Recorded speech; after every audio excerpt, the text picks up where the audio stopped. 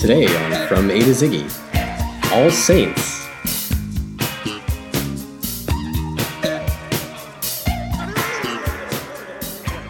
Welcome to this episode of From A to Ziggy, the podcast where we listen to every David Bowie song in alphabetical order and discuss their history and meaning and what they mean to us and what they sound like and cover everything you could want to know about David Bowie songs.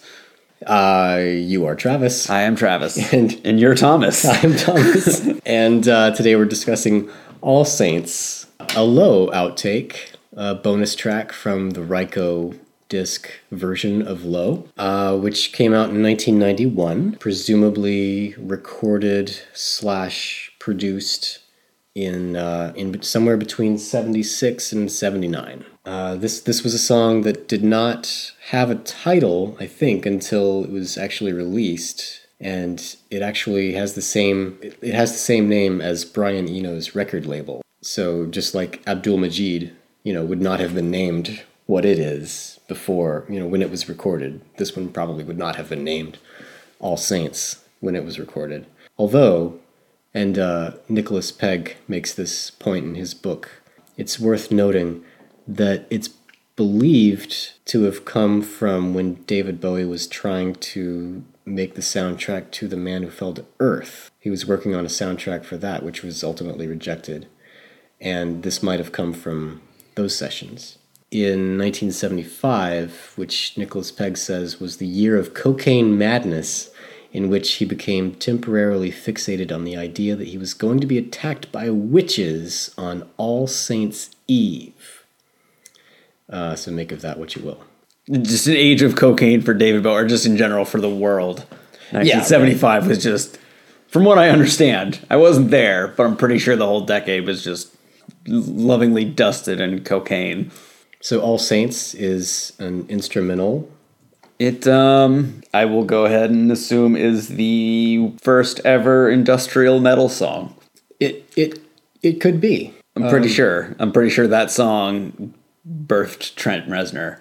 You know what I meant to listen to in preparation for this was some Throbbing Gristle, because, and I'm not familiar with that band at all, but they actually were around the same time. Huh.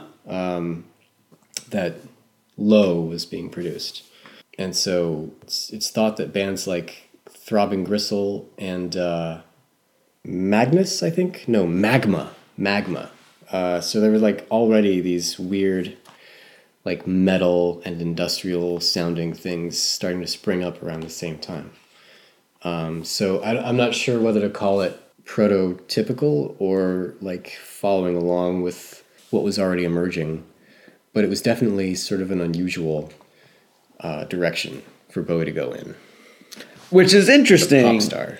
So my path to David Bowie was kind of, not really understanding him much when I was a kid. So being kind of I don't think I really like David Bowie. And then growing up and be like, oh, wait, no, really, everyone likes David Bowie. How could you not? And one of those songs that kind of shifted it for me because it fit nicely into my box of what I listened to at that time was I'm Afraid of Americans. So that came out when I was probably 13 or 14. So I had enough of a grasp of the fact that David Bowie is someone who continuously evolves. And so not yet knowing this song, even at that time, I was like, oh, I guess it feels natural that the Bowie that I'm going to get that's going to come along for my generation is industrial metal Bowie. This feels natural. And who knew that 20 years before that, he literally had done an industrial metal song. Maybe that's why I didn't know at the time. Maybe that's why it felt so natural when it finally really happened in the 90s. Yeah. I mean, nobody knew it at the time because this song didn't come out till much later. It wasn't even mixed until 1991 when, like you said, David Bowie writes songs for the future. He just does the music. It's the technology doesn't exist yet to do this song. Put it away for 18 years and we'll come back to it when the world is caught up to what I've done. I guess, so, of course, the young Trent Reznor was definitely listening to David Bowie records. He's said in an interview once that his favorite David Bowie song was Life on Mars, ? And I think, there's definitely other David Bowie influences in Nine Inch Nails. So, you got to guess that Trent Reznor was listening to, Yeah. Low and Heroes and all this stuff as well, and getting some inspiration there. And so, of course, it seems only natural that a song like All Saints comes from those sessions. But this also seems so different from a lot of that stuff. So, because so much of that stuff is, and there's a sound to Low. There's a very particular sound to Low. It's the drum, the sound of the drums, the Eno-fied synth sounding drums, and all the space of the vocals, and the sort of coldness of the synthesizers on the instrumental side. And this sounds nothing like any of that. It's definitely a bonus track to Low. It's like evocative of the era, but it's very much set aside from the rest.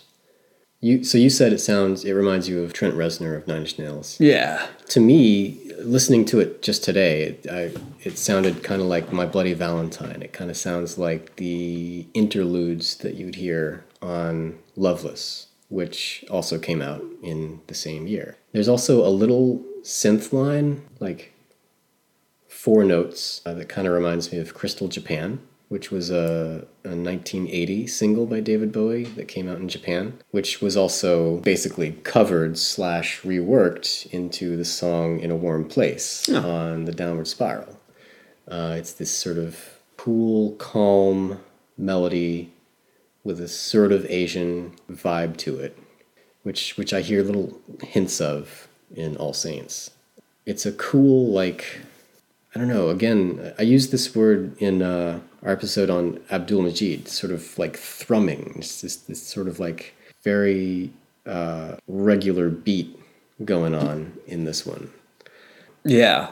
I don't know. It's like a more high-tech end of Aladdin Sane, where it's like very steady rhythm and then just all this other shit going on around, just not really following any kind of path, just kind of all over the place. Yeah, it's that piano solo translated into this kind of ambient excursion. It's like the day and night flip side of that piano solo. So, anything else about All Saints? Those instrumentals are... Yeah, well, there's no lyrics to dig into. Yeah. To sort of... And so the unfortunate thing with, like, B-sides, too, like, it's so hard to get, like, actual information on them. Yeah. Although, at least one person was able to extract probably more than we were from this song, and that leads us into covers. Dylan Howe came out with a whole album of Bowie covers, specifically from the Berlin era, and he is a jazz drummer and composer, and he's got this album, Subterraneans, New Designs on Bowie's Berlin. Sorry, it's called Subterranean, New Designs on Bowie's Berlin. And he brings this song, this 3.5-minute instrumental, and unfolds it into 11 minutes of just like a kind of a variety of jazz styles. Like it starts out kind of free form and without tempo or anything, and then slowly gets into the pounding, steady rhythm, and then goes into like a swing jazz section, and then just sort of cycles between those. It's pretty interesting, and the whole album is kind of like that. It's worth checking out. And I keep thinking, for some reason, I want to say that Philip Glass covered this or did a version of this in the Low Symphony, because it seems like it's right up Philip Glass's alley. It's this thing that stays the same for a long time, and then the sort of catharsis is in the change of key suddenly. It's like suddenly there's something different to listen to, and you pay that much more attention because of it, which is what Philip Glass does all the time. But alas, he did not. It was not part of the Low Symphony, which is weird. I mean, you wouldn't expect, a bonus track from 1991 to show up on that, but one does, because Samar is actually part of the Low Symphony. Of the 3 Bowie songs that Philip Glass covers on that Low Symphony, what is it? He does Subterraneans, Samar, and Warsaw. I don't know how to pronounce that. Warsaw. Yeah. Warsaw. And Samar is just a bonus track from Low. I shouldn't say just a bonus track. Yeah, but not All Saints. Maybe there just wasn't room on the record, because each one of those is at least 10 minutes long. So he probably just ran out of room. If it was a double album, maybe. Yeah. If he's trying to fulfill any kind of any sort of contract. Yeah, I think Philip Glass was on RCA too. Or no, he was on Sony. Yeah, so that's all I got for All Saints. Yeah. Do you have anything else? That's about all I got. All right. Follow us on Facebook and on Twitter at From A to Ziggy. Leave comments on the episode pages. Leave comments on our wall on Facebook. What did you think of All Saints? Oh, right. Sorry, we're not done yet. We're not done yet. We're not done. Now we got to figure out a unit for this. I will give this song 2 meandering synthesizers. I will also give this song 2 meandering. You know what? I'd give it 1. I'd give it 1 meandering synthesizer. It just doesn't really do that much for me. I feel like I would like it more if there were actually a David Bowie score to The Man Who Fell to Earth. I would probably listen to it as part of that. But on its own, it doesn't. Standalone, yeah. Yeah. It's like those bonus tracks on the end of Beck albums that are just digital noises, and you're like, all right, I heard this once. Yeah. I'm good. Which, knock on wood, that we do get the Man Who Fell to Earth score finally someday. Everything comes out eventually.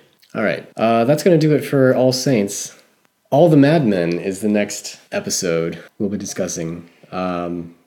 Except it's not the episode that we're discussing. The episode is us discussing the song. We're going to do an episode discussing the episode where we discuss All the Madmen. We can do the podcast about this podcast. Podcast about the podcast, From A to Ziggy. Anyway, join us then on From A to Ziggy. Follow us on Twitter at From A to Ziggy, Facebook From A to Ziggy. Visit FromAtoziggy.com. Leave us a comment. What did you think of All Saints? What's your favorite David Bowie song? Send us an email if you have something longer that you want to share with us. Our email is podcast@FromAtoziggy.com. Join us next time for All the Madmen. Thank you, Travis. Thank you, Thomas. For a wonderful night. Goodbye.